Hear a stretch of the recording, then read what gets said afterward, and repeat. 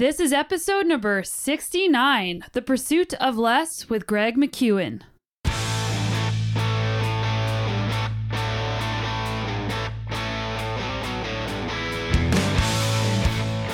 Welcome to the Sonia Looney Show. This is a podcast about how to live a high-performance life spanning the categories of mindset, plant-based nutrition, and inspiring stories to help give you the tools to be better every day. I've got to streamline this process so I can do more stuff. And essentialism is fundamentally different to that. It's saying it's not about doing more things, it's about doing more of the right things. So as we discover this putrid non-essentialism pool that we're swimming in and just all the muck of non-essentialism, we start to go, oh my goodness, there's got to be a better way.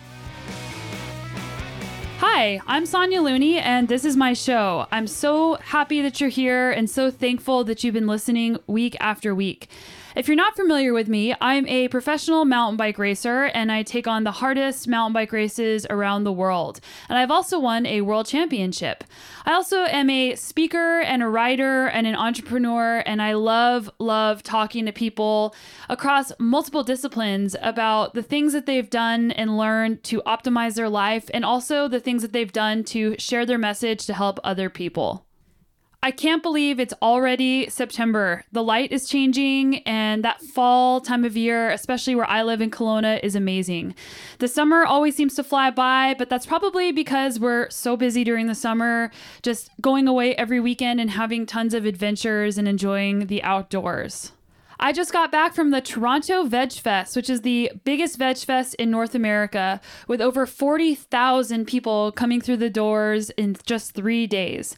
What's a veg fest? Well, I went to my first one last year and I actually spoke at it. It was the San Francisco Veg Fest. And it's basically a 3-day conference, or however long the Veg Fest is. Some of them are 1 day, with a lot of different speakers, from athletes to doctors to chefs, giving and sharing information on plant-based nutrition and plant-based and vegan lifestyles. If you're interested in more about that side of things, make sure you check out some previous podcast episodes with a bunch of experts in the field. I have a lot of episodes. And also, you're welcome to join the Plant Power Tribe Facebook group. You don't have to eat plant-based. You don't have to be a vegan. You just have to be interested in healthy lifestyle. And that's what the group is about. So everybody is welcome to join. It's free. There's over 1,200 people in there who are posting. So come on over. Just go to Facebook and search Plant Power Tribe with Sonia Looney. And you can also follow Plant Power Tribe on Instagram, where it's more of fun tips and also more daily photos of the food that I'm eating. The group is more of a community page, whereas the Instagram is more about me personally. So feel free to join either one, and I'd be happy to see you there. So let's talk about today's guest, Greg McKeown. What does your closet look like? I know this sounds like a random question, but we talked about this a lot in the podcast.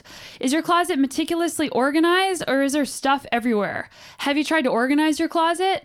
Well, Greg McKeown loves using this analogy to describe how we organize our priorities and tasks in our own mind. Is your mind a mess, or is it organized? Is there a million different to-dos, and are you always reacting to everything? Most of us go through life stretched out way too thin.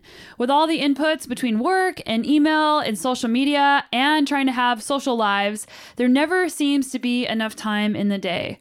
We're bombarded with notifications, images of things we feel like we should be doing, and we take on way too much. Sound familiar? Well, it strikes a chord with me. Greg is the author of the New York Times bestselling book, Essentialism. And I first heard him on Noah Kagan's podcast, and Noah did a great interview with him, and Noah himself has also been a guest on my show.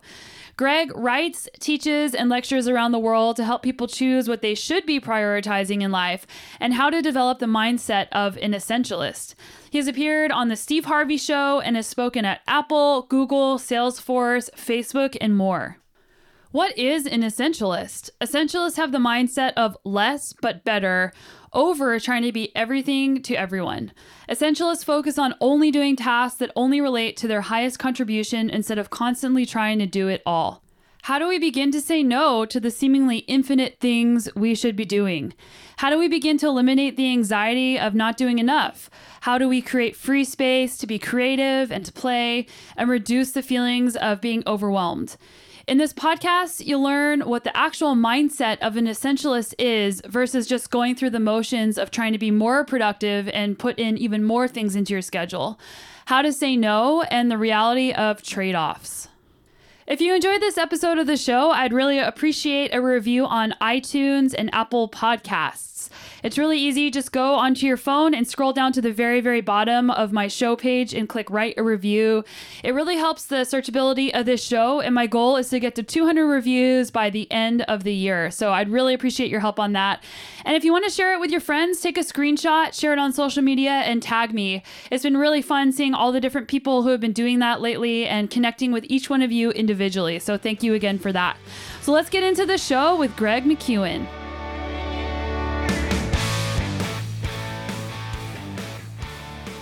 Hey, Greg, welcome to the show.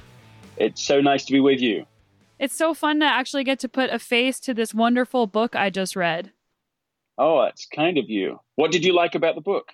Well, I struggle with wanting to do everything and trying to do everything and then burning out really badly. So learning how to say no and learning how to select the things that actually matter.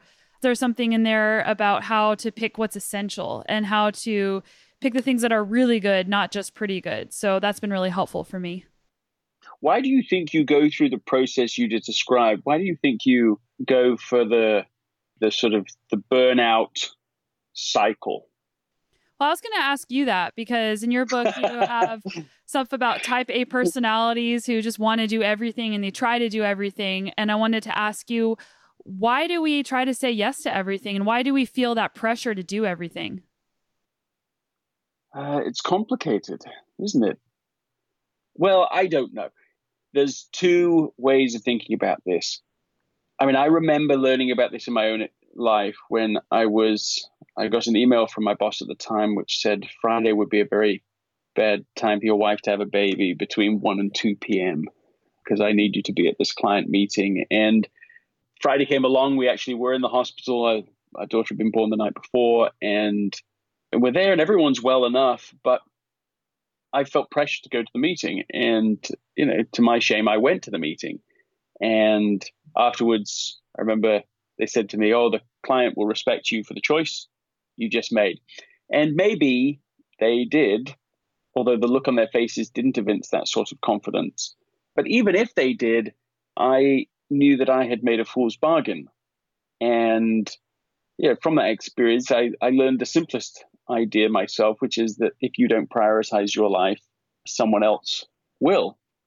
And so it set me off on a path to better understand what on the surface sounds quite simple, but underneath it, why is it that otherwise successful people end up pursuing a strategy they don't mean to pursue? And I don't think I'm alone in that. Maybe I'm the only one who pulled a McKeown in quite the way I just described.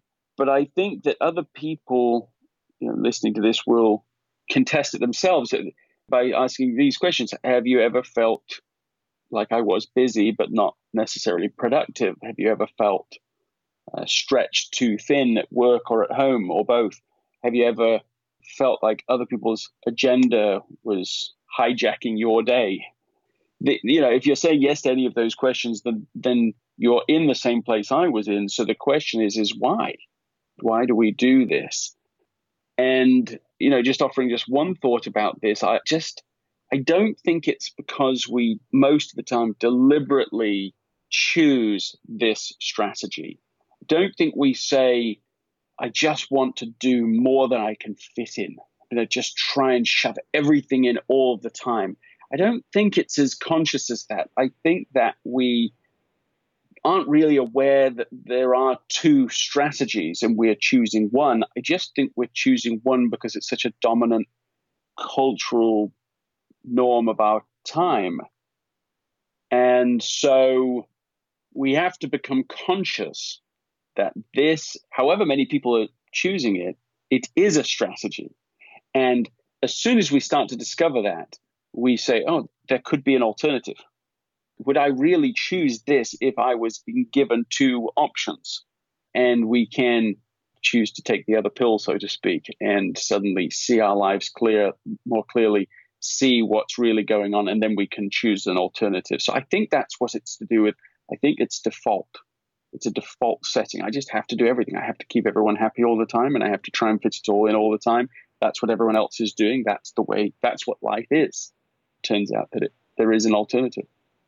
Yeah, and I think that just the way that we talk about ourselves and talk about our friends, if we're always championing being busy and accomplishing things over leading a life that has, I don't really like using the word balance, because that's the thing that I don't know if is ever really achieved, but it's if you're striving for that, striving to make time to enjoy life instead of always be reacting to everything. But it's really hard with technology and with expectations, and it's having to redefine those expectations for yourself, which is really hard. Yes, I think that's right. Because the core problem is cultural and is collective, the solution ultimately will have to be collective as well.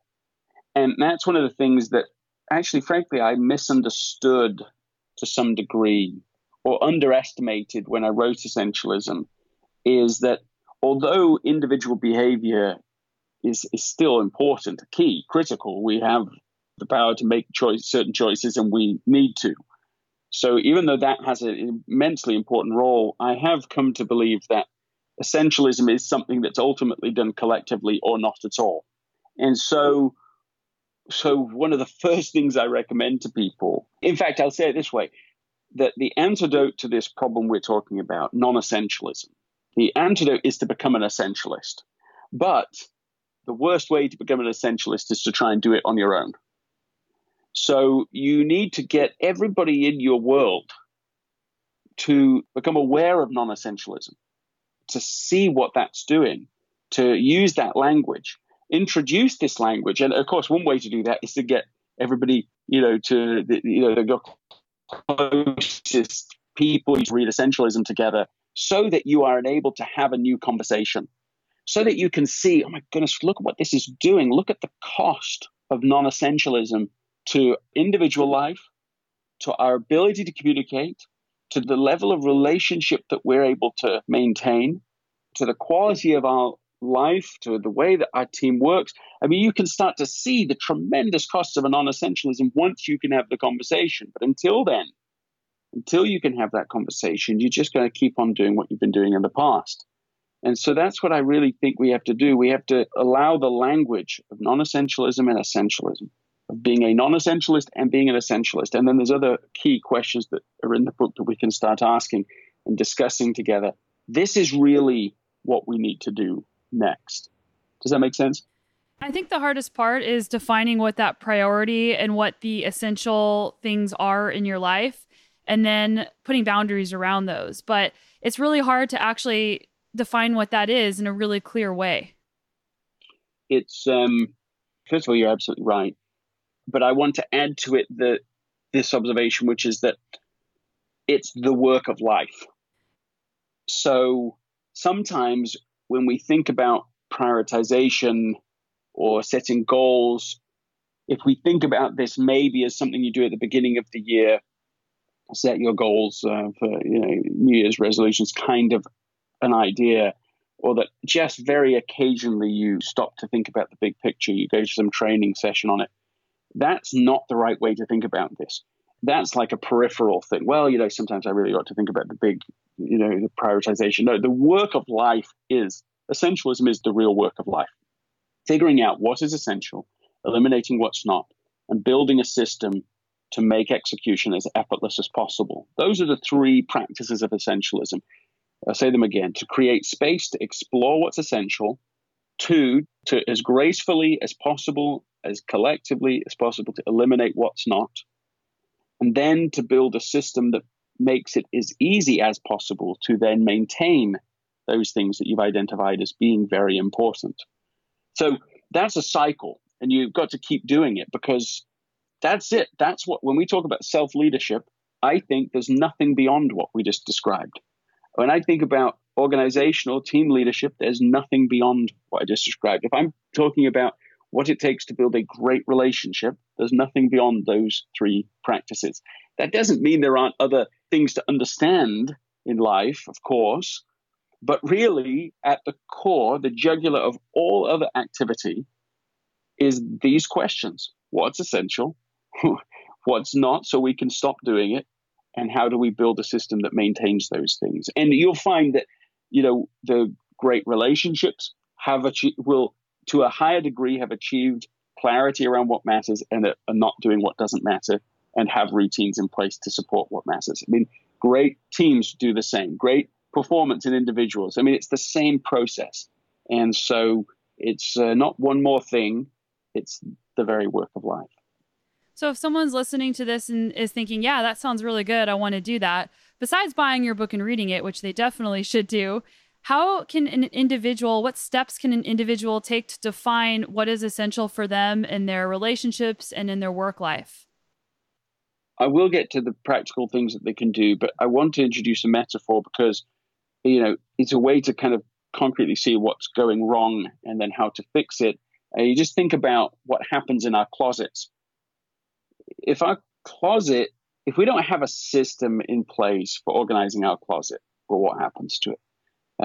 Okay, so, right. Well, what does yours look like? Tell me what yours looks like. I actually just fixed it, but basically stuff gets... What did it look like before? Well, there was like stuff everywhere. Stuff was disorganized.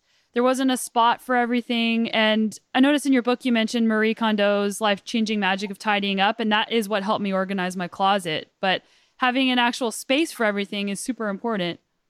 Yeah, so Marie Kondo's totally got it right, of course. But I still want to just go back for just 1 second back to what was going wrong before. So you described it as clothes everywhere and so on. There's things on the floor, yes? Yeah, there's no system or place for everything to go. So instead of putting it away in its space, it would take too long to try and figure that out. You just throw it on the floor because it's quicker. Okay, so stuff's being thrown on the floor. When you go and get stuff in the morning, what would you do? How would you go about that in the morning? Well, you might just pick something up off the floor and put it on. If I'm being honest. No, I do want you to be honest. That's great. So because you're not alone at all. Okay, so you go in there. Okay, what am I going to? Oh, I need that one thing over there, and you grab it. Okay, so now this is your system. The system is stuff just kind of gets thrown in there, and when you need something, you kind of try and drag it out. And that is a great description for what I think the non-essentialist system of decision making is. Non-essentialism isn't a sophisticated system. Non-essentialism is reactive in nature. It's just whatever's happening. We start to get a bit behind. And so there's so many inputs coming in.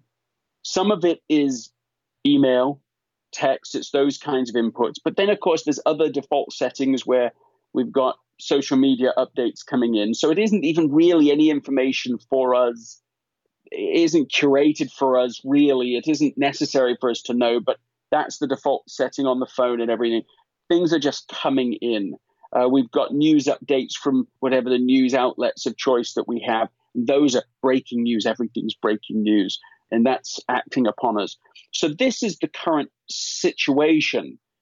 Non-essentialism is just us reacting to those things. My job is fit this all into the closet of my life. Shove it all in. Throw it on the floor if necessary. Just cram it all in. Okay, now, you said you read Marie Kondo's book. So is that why you then decided to organize your closet? Was there a sort of how did it come to change for you? Well, I wanted to be more organized and I wanted to have a system. And I also wanted to know how to get rid of stuff and know what stuff is essential to keep in my house and what stuff isn't. And the Spark Joy method was really helpful for that. Did you read the book in reaction, or did someone give you the book and then you go, okay, I'm now feel motivated, I'm going to go do this? I read the book first, amazingly, because someone said, this is a good book, check this out. It wasn't because in her book, she talks about how everyone tries to organize all the time and it's just a failure because they don't have a system. Exactly so. And I love that you came to it that way, because what I think in some ways happened is that she, even though you knew, hey, my closet isn't really probably how I want it, it's not especially conscious for you because this has just become normal. This is just how it is. And that's, again, is what's happening with non-essentialism. People just are normalized to what I think is weird. Non-essentialism is weird. Seriously. The more you face it, the more you wake up to it, the more absurd it is, right? Actually, throwing the clothes on your floor and picking them up in the morning when you're looking for something, once you've sort of seen the light through Marie Kondo's eyes, you say, that's a pretty weird way to go. I was doing it like that. Why was I doing it like that? There's a better way than doing it that way. But non-essentialism is weirder than trying to pick clothes off the floor in the morning. Look at what people do in the name of non-essentialism. Look at them walking down the street with a phone, on, walking into things, people walking into the street, people dying from this stuff. Look at people. I remember one time I was, I'm embarrassed about it, but I was busy. I had a laptop open while I was driving. What am I doing? That's weird. What am I thinking? Driving down this busy road? I mean, thank goodness nothing terrible happened that day. But that's the weirdness of non-essentialism. So what we have to do is wake up to that. It really is. And even though people want to quick jump to like, okay, what can I do about it? I think waking up to it is a bigger, more important thing, so that you can start to naturally almost spontaneously take the next steps. So what I'm always cautious of with people is to say, here are some practices to become an essentialist, but they maintain their non-essentialist core. Mm-hmm. The mindset doesn't change. If you believe that life is about shoving more stuff in, and your job is to get it all done, and if you can get it all done, then you'll be successful. If you believe that, then you're going to any book you read, including essentialism at some level, will be read as just increased efficiency. Okay, I've got to streamline this process so I can do more stuff. And essentialism is fundamentally different to that. It's saying it's not about doing more things, it's about doing more of the right things. So as we discover this sort of putrid non-essentialism pool that we're swimming in, and just all the muck of non-essentialism, we start to go, oh my goodness, there's got to be a better way. We want to wash ourselves off. We want to clean all this and see a different way. Suddenly we say, it starts to become spontaneous. Of course, I'm not going to. I did a video, a TV segment on the Steve Harvey show where the person I worked with, I went to their house and she told me that we went into her whole house, into each of the rooms. And when we were in her bedroom, she said, I said, okay, where do you put your phone in here? She said, I just keep it under my pillow. Under her pillow. Why? So that I can answer people when they text me all through the night. This would be a great reality TV show just in general, like to take a bunch of people and just have other people watch. I think it's weird enough now that it does make quite interesting viewing, and hopefully from your mouth to God's ears, hopefully we'll see a great show built on this at some point. Under her pillow at night, she wakes up to answer and then tries to go back to sleep. That is her night. That's weird.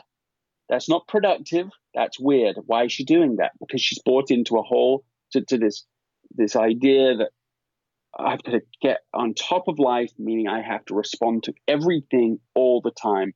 That's what success looks like. And in fact, the busyness itself is success.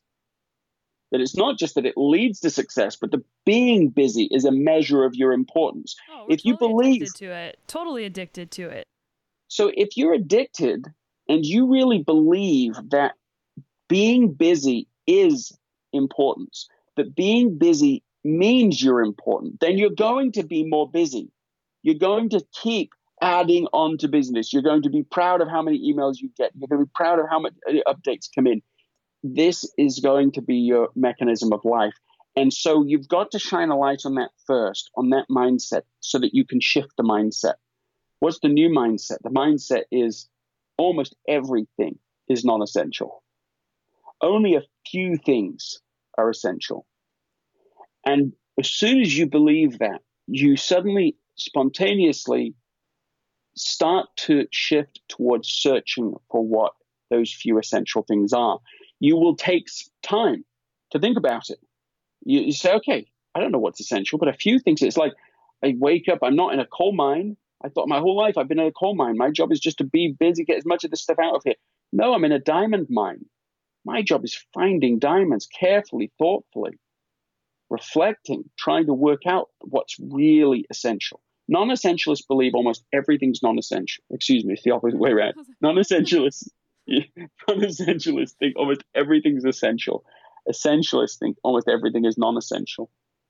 And so the key is to get that shift in mindset. My job is to find those few things that really matter most. Once you do, let's go back to the metaphor for a moment. Marie Kondo, what she said, take everything out of the closet. Everything out. So you've got all of it together. Then pick up every item one by one. Now she's using what we normally would use when we're packing a closet, evaluating a closet, is you pick an item up and you look at it and you say, could I ever possibly wear this again in the future? Maybe. And the answer to that question is yes. You could possibly maybe use this in the future. That's a very broad criteria. So what's a more selective criteria? You could ask, do I wear this often? Have I worn it in the last 6 months? Marie Kondo's question is a classic essentialist question. Her whole thing is built upon the one question you already mentioned: does it spark joy? Almost nothing sparks joy. But the whole reason it's a terrific question is that even things we wear sometimes, even if we wear them often, they don't spark joy. They're not bad, and it's my favorite pair of jeans. So then you look at them and you go, actually, they don't spark joy. They're just better than all the other ones I've got hanging in there. Does it spark joy? If you ask that of every item in your closet, as you're putting the item back in, you find that very few items go back in. And similarly, in our life, what we have to do, and I recommend people do this every day, is you just get everything out of your head, like out of the closet of your mind. Write it all down. This is what's going on. This is what I'm worried about. This is what I'm thinking about. This is what I'd like to get done today. And the list is long. Then, of every item, you pick it up and you say, how important is this? Is it very important? Is it averagely important? Is it complete waste of my time, really? And to try and identify, in terms of getting things out of the closet, one thing is to, as I said, is to list it all out, just the download. And then the second thing I think people can do and need to do is to do write down everything they have done yesterday. Just a full, and, just every half hour, what did they do? You might have to actually write that down through the day to be able to have a good recollection of it. So you're being very honest about it. Okay, it was on social media from this time to this time, whatever, right? Whatever you were actually doing, you write it all down. And so that you can get to evaluate each item against a really selective question. Not necessarily does it spark joy, although it's not the worst question, but just asking, was that essential? Was that very important? Or was it something else? Was it very important? And so in this way, we start to learn to distinguish between the vital few things and the trivial many. And this is why the metaphor of the closet is so helpful.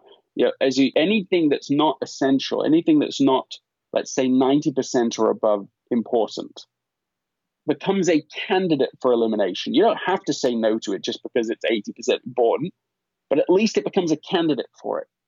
Because you want to try and get rid of the things that are less important. So there's space to do the things that are most important, space to figure out what's most important tomorrow, and so on.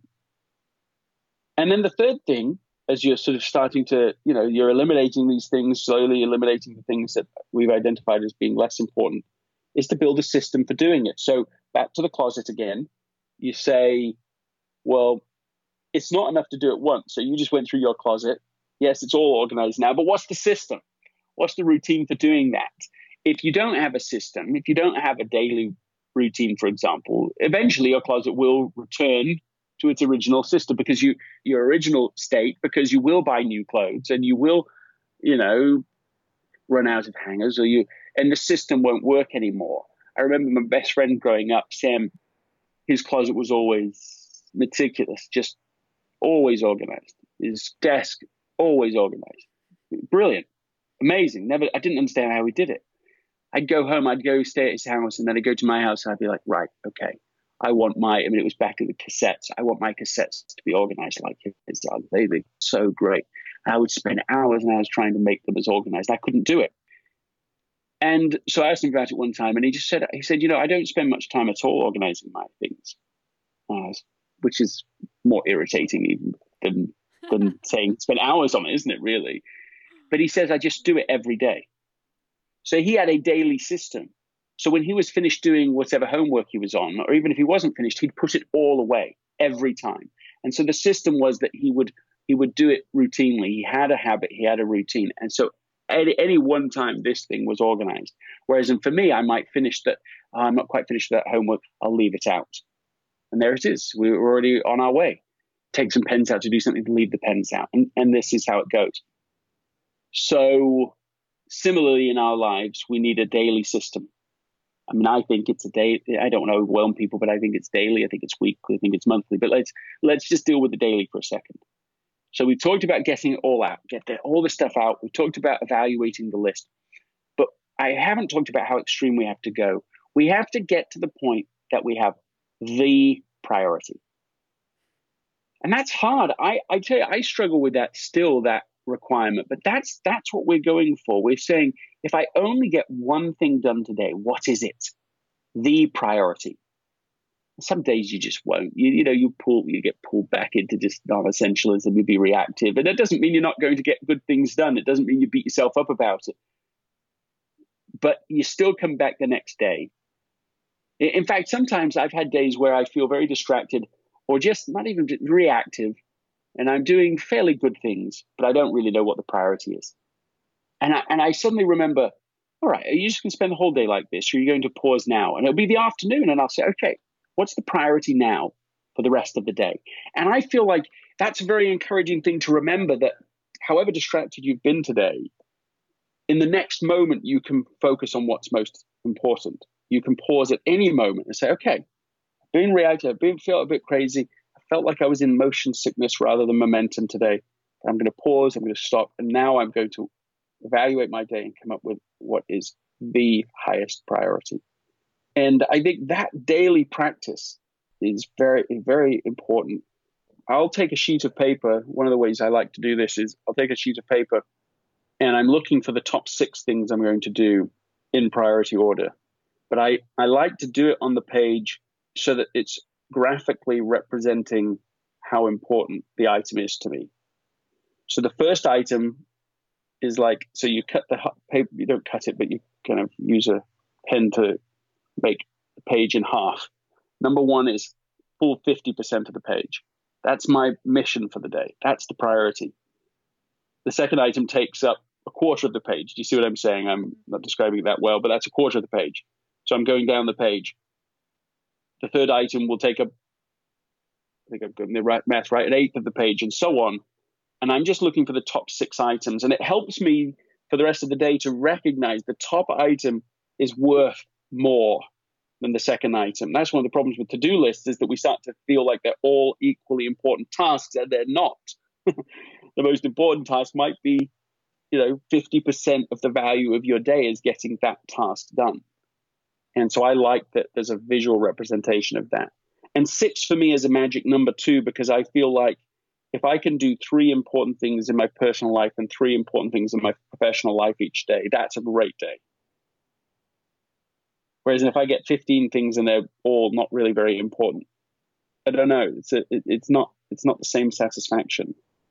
Really. Yeah, I wanted to ask you if people are at work. So, because in your book, I love this section about work specifically, because people will do things to get the attention of their boss or their manager. So instead of going for their highest contribution, they'll just try and be better than somebody else, or they'll just trying to do it so that they look good instead of actually trying to achieve or produce something that's meaningful.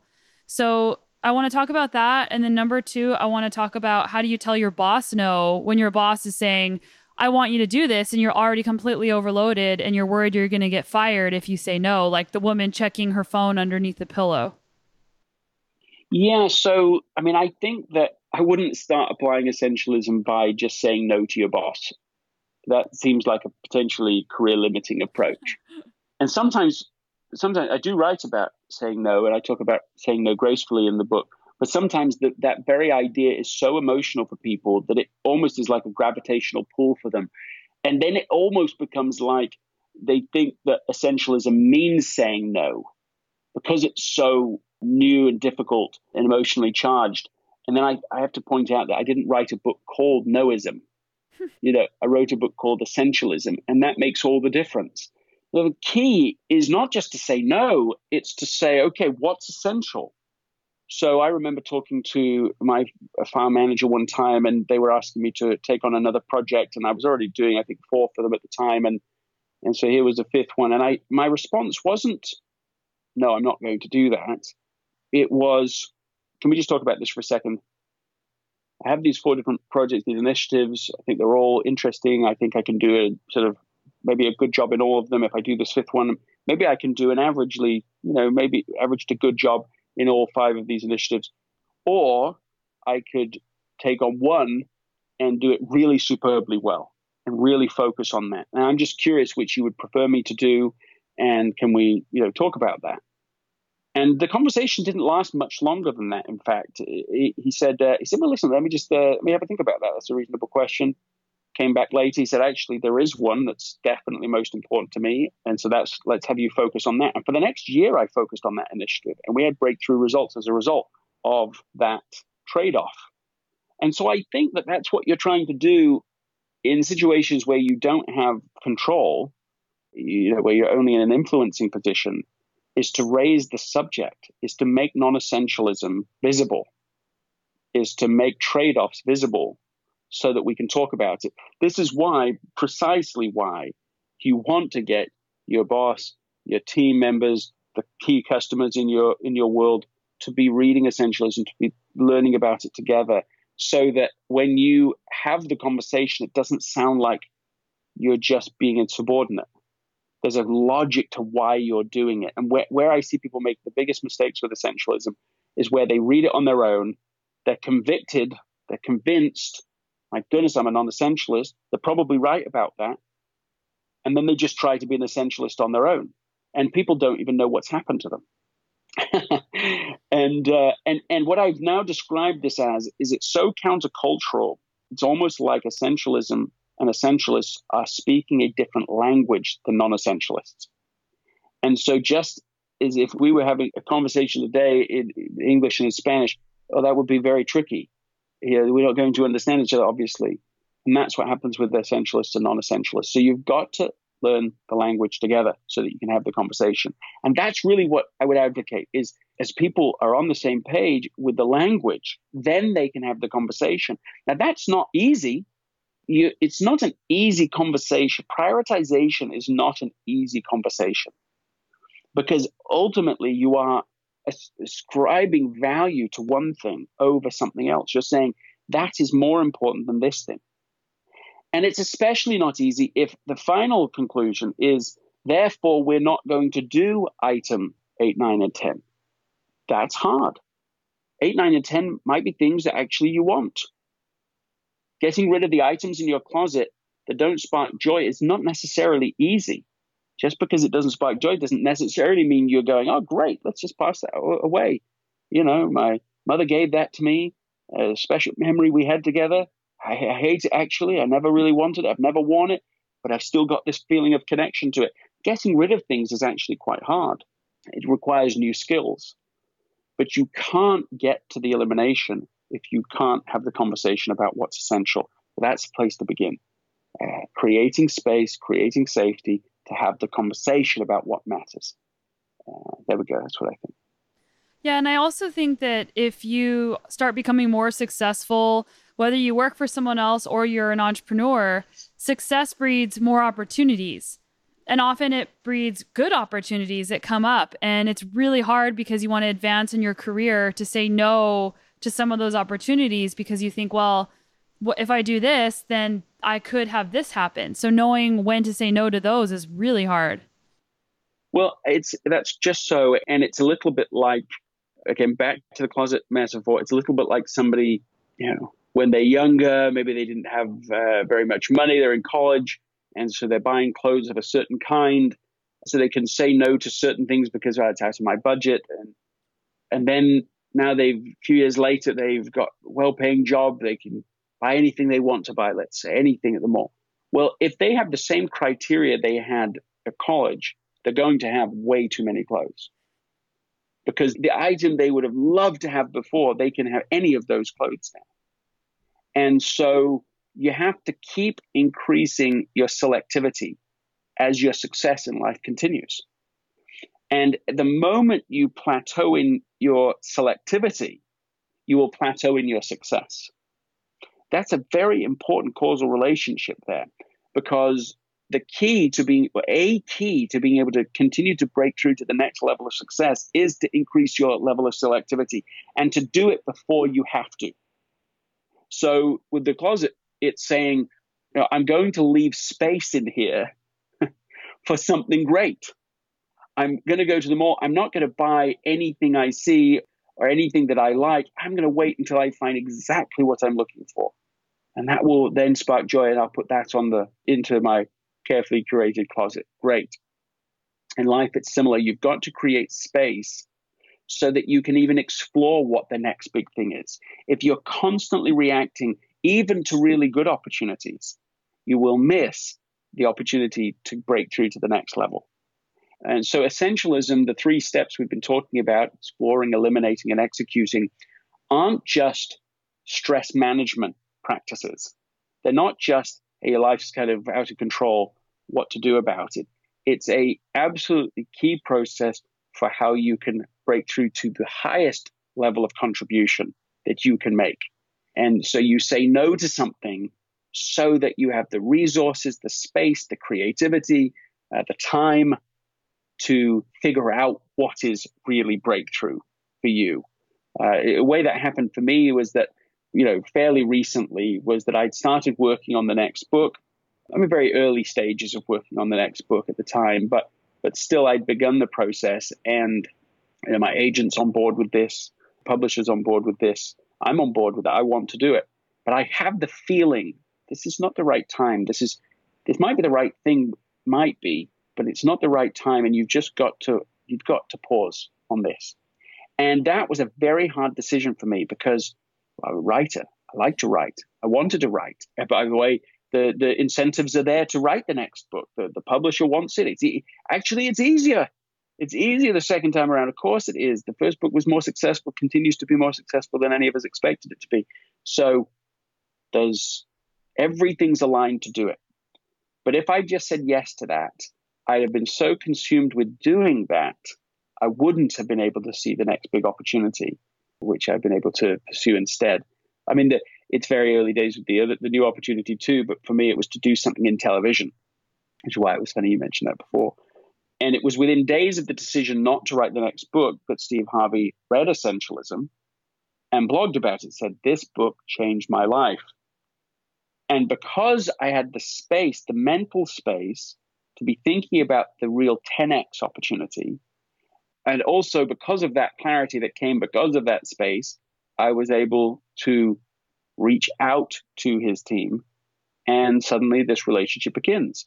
And I remember a few months afterwards, we did multiple appearances on the show, and suddenly this idea of a television show has gone from being totally impossible to, wow, this is the path. We're on this path. And it's a multi-year journey for sure, but we're really on this path now. And we wouldn't have been if I'd just said yes to the opportunity that I was in. That's why essentialism is harder over time, because it helps you to go higher and higher in your contribution over time. But it's so much more valuable the more you live it over time. You're no longer saying no to the dross, to the junk. You're saying no to good things. But as a result, you are able to say yes to great things, breakthrough things that can make a tremendous difference over time.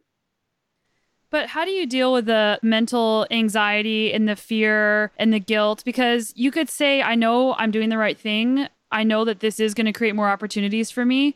But you could still have those feelings of, well, what if I'm wrong? Or look at all the things everybody else is doing. How do you manage that? The fear of missing out is so real, isn't it? I mean, FOMO is a I mean, that's right. FOMO, and FOMO is a real thing for people, and especially with social media, right? That's just FOMO on steroids, that you get to see. It's not even the best of other people's lives, although that's right. The most glamorous picture, I mean, it's not quite lying, but it's almost like people just lie on social media because there's so much pretense in which photo to share. You're sharing the photo of the moment on your holiday that was most peaceful, glamorous, gorgeous view, everything. And that's the moment you're sharing. You're not sharing the flight when you're all going crazy, it's exhausting, and you're bleary-eyed, and all of it. So we're seeing the carefully edited, photoshopped, so to speak, version of other people's lives. And then we feel like, well, I'm supposed to do what they're doing. And we're supposed to do what everybody that we're seeing is doing. None of that's a very natural state of living, and none of it's good for our mental health. I think what we have to learn is the joy of missing out, or JOMO.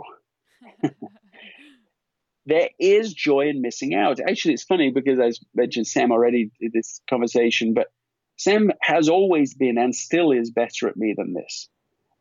People will say, oh, yes, we're off to do this amazing thing. And his response, he'll say, oh, yeah, that sounds exhausting. Interesting, but that sounds exhausting to me. That's what people say about my life all the time. Well, I mean, I think that's interesting, right? And examining, we don't have to, well, what do you make of that? I mean, that's interesting. They say that about you all the time, but do you take pride in that? Do you take pride in them saying, oh, your life is exhausting. How do you do it all? Of course I do, which is not healthy. Yeah. You must be familiar with all your training with the idea of an upper bound and lower bound. Are you familiar with that terminology? Mm-hmm. So that when you're setting goals, you don't just set lowest level. Like that would be the way we'd normally set goals. We'd say, okay, I want to work out every day this week. That would be a lower level goal. We're saying that's my minimum level. I want to go out 3 times a week, or whatever the goal is. That's a lower level. But I come to believe that we also need a higher level limit with an upper bound. Most high performing people understand the idea of a lower bound goal, because that's what's driving them forward. I want to perform this well. I want to do these things. But they don't have an upper bound. So as a result, they have these lurch efforts. Okay, I'm going to do really, really well. Oh, and then I've got to crash for a while. And I'm going to go really, really well, and then I'm going to crash. And it's like it's the burnout cycle that we started talking about at the very beginning. One solution is to have an upper bound goal where you say, I'm not going to do any more than this. So I'll give you a non-exercise example in my own life, right? So I keep a journal every single day. I never, ever miss a day in my journal for the last 7.5 years. How to get there? So for me, I was highly motivated to do it, but I'd done this many times, the burnout model. Start, first day, I'm going to write a journal, 3-4 pages. Day 2, I don't have an hour. Can't spend that time. Oh, I'll get to it tomorrow. Day 3, you've got 2 days to make up now. You've got 2 hours to make up. Never going to do it. So then you're burned out before you barely began. So that's the problem with just having lower bound goals that you say, I'm going to write every day. The problem is that you do too much day 1 and you can't sustain it. So the goal became, don't write any more than 5 lines. You have to do it every day, but never more than 5 lines. And that upper bound meant that it kept me consistent. So that on the days that I feel like writing loads, I don't write loads. And then on the days that I feel like, oh, I'm just too tired, you go, no, you know what the lower is, and you only have to do 5 lines so you can make it happen, until it became a deep habit, till I built systems and routines that included bringing my journal most places I go. I physically have it with me within arm's distance. So it's always there when I have a minute. So I'm waiting for somebody, something's late, I can just pull it out. I'm at a restaurant waiting for somebody late, I can pull it out and start writing. So that the system's there to then support it. Now I never miss. I wonder if there's not a similar rule for you in your life, where you can establish some rules for yourself that build upper bound rules. And that the justification for doing it is not, you're so weak. If you were stronger, you could just do all of this. The reason is, I want to win for the long run. I want to win consistently. I want to have sustainable superior results. That's the justification for the upper bound, lower bound idea. What do you think when I'm sharing all of that? I think that's helpful. And I think that something that I'm going to tie in with that's been helpful for me is thinking about your brain as a muscle. And I've had some guests on talking about mental fatigue and how just because you feel like you can do everything and you have the energy to do everything for a long period of time doesn't mean that you should.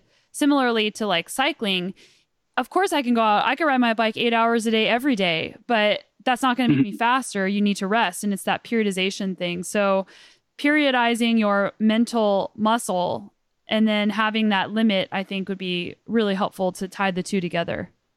I just read an article just yesterday, the day before, called The 4-Hour Workday. And in it, he identified some research that had been done about the top performing professors at a university. And they found that, so the lowest performers worked almost not at all, which makes sense, right? Like these are professors, they hardly come in, they hardly do anything, and so on. They got their tenure, they're good. They got their tenure, they're good, and they're out, basically, right? So they're not publishing, and productivity as defined by, numbers of papers published, I think is how they were doing it. Then the more hours they put in, their productivity goes up. It peaks at about 4-ish hours a day. Once they were working more than 4 hours a day on concentrated work, their productivity starts to go down. And then it doesn't die. It actually does come back a little bit at the end. So it's a little bit M-shaped. So it means that if somebody's working like all the time there is, their productivity will start to come up, but not to the peak. It's not like a full correct M. It will just come up higher than the lowest levels.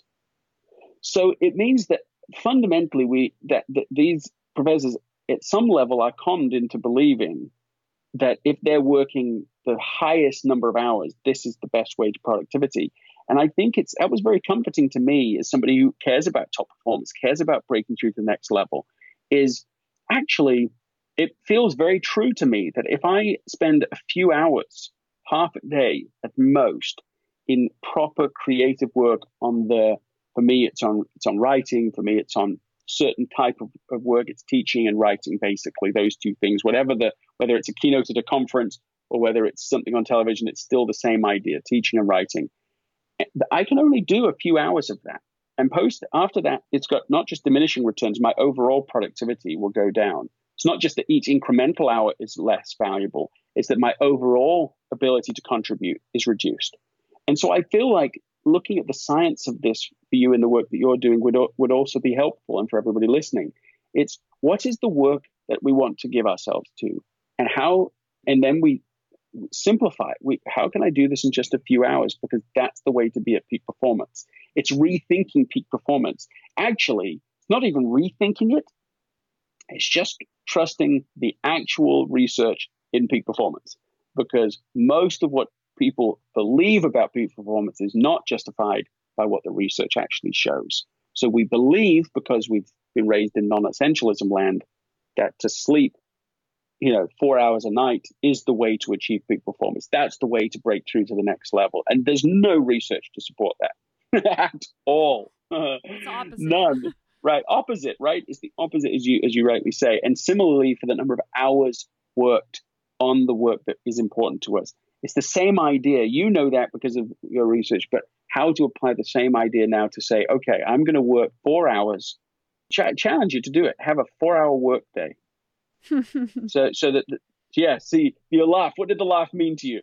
Well, actually, the laugh means that it's like it makes you nervous. But right. As I mentioned, my parents are in town right now. So I allow myself 2 hours of work per day while they're here because I want to spend time with them. Because in previous years, I've said, well, I have to work. I don't care that you're here. I'm working. And then I realized, well, how many actual times are you going to see your parents again? Like I reverse engineered this. How old are your parents? How long are they probably going to live? How many times do you normally see them? And then I said, well, I'm only going to see my parents maybe this many more times. Is that worth the trade-off of getting work done? No. So I've reduced it to 2 hours a day. And because of that, I am way more efficient in those priorities that we just talked about. What are the most important things? And those get done in those 2 hours. So 2 thoughts on this. One is, have you read the article, it's a graphical essay called The Tail End? Mm-mm. Are you familiar with that? Okay, so you have to see that. People listening have to go read that right now. The Tail End. The Tail End. The Tail End is a graphical representation of the amount of time we have left.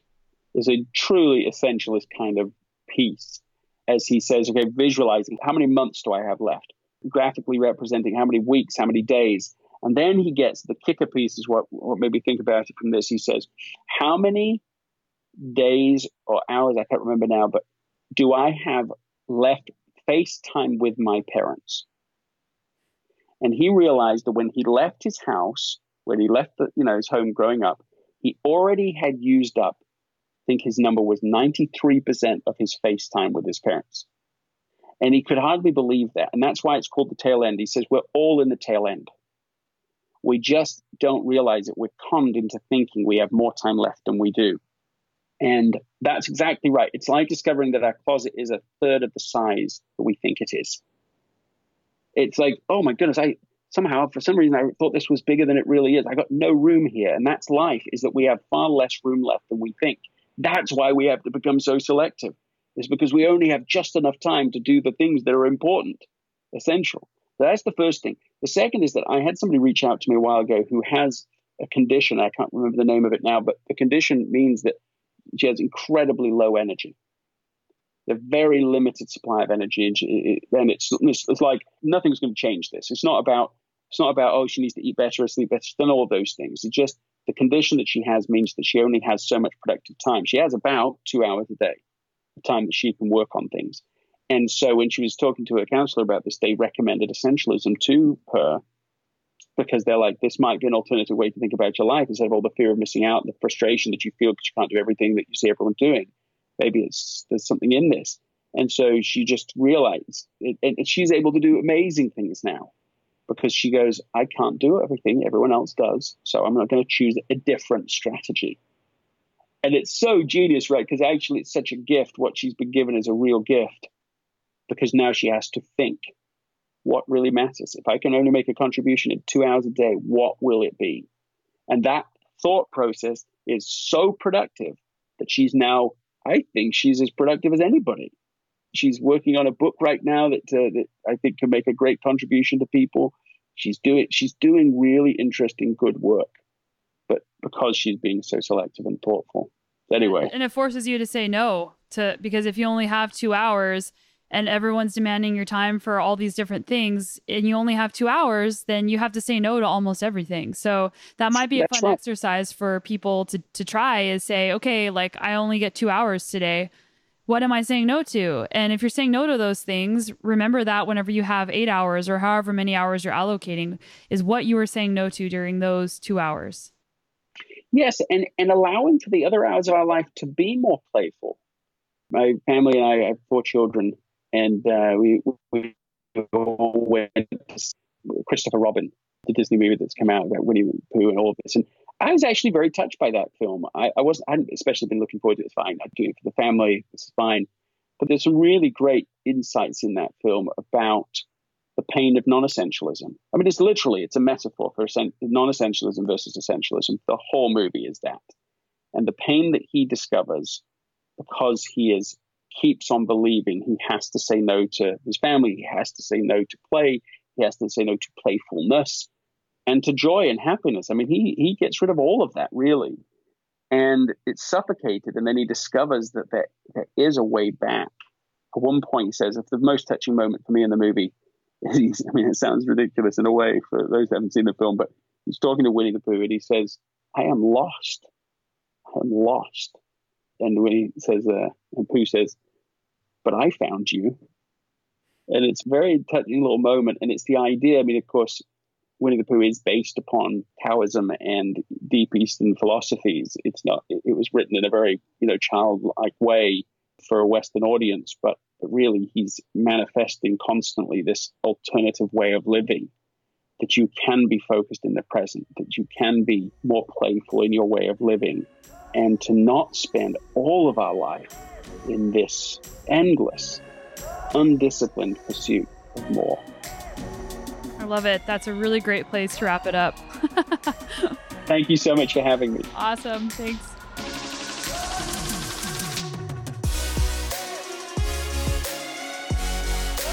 That was awesome, but the hard part is actually putting this into practice. As Greg mentioned, it's easy to read these books, to learn all these systems, to say, yeah, I'm just going to start saying no to more. But you have to actually develop the mindset of an essentialist, the mindset of, I don't actually have to do it all. I don't actually have to say yes to all of these things. I'm not less than if I'm not doing everything. And I think that that is the life's work. That's something that I'm working on, and it's not very easy to change that. There's deep-seated self-worth and deep-seated expectations that we have of ourselves and that others have of us, and learning how to shift those to have a more calm and productive life is really hard. So I'm really thankful that Greg came on the show, and it's something that I really am trying to work on, and hopefully this was helpful to you guys as well. Thanks again for listening. I really appreciate you being here. We can't wait to see you next week. Wishing you all the best success in your training and adventures. See ya!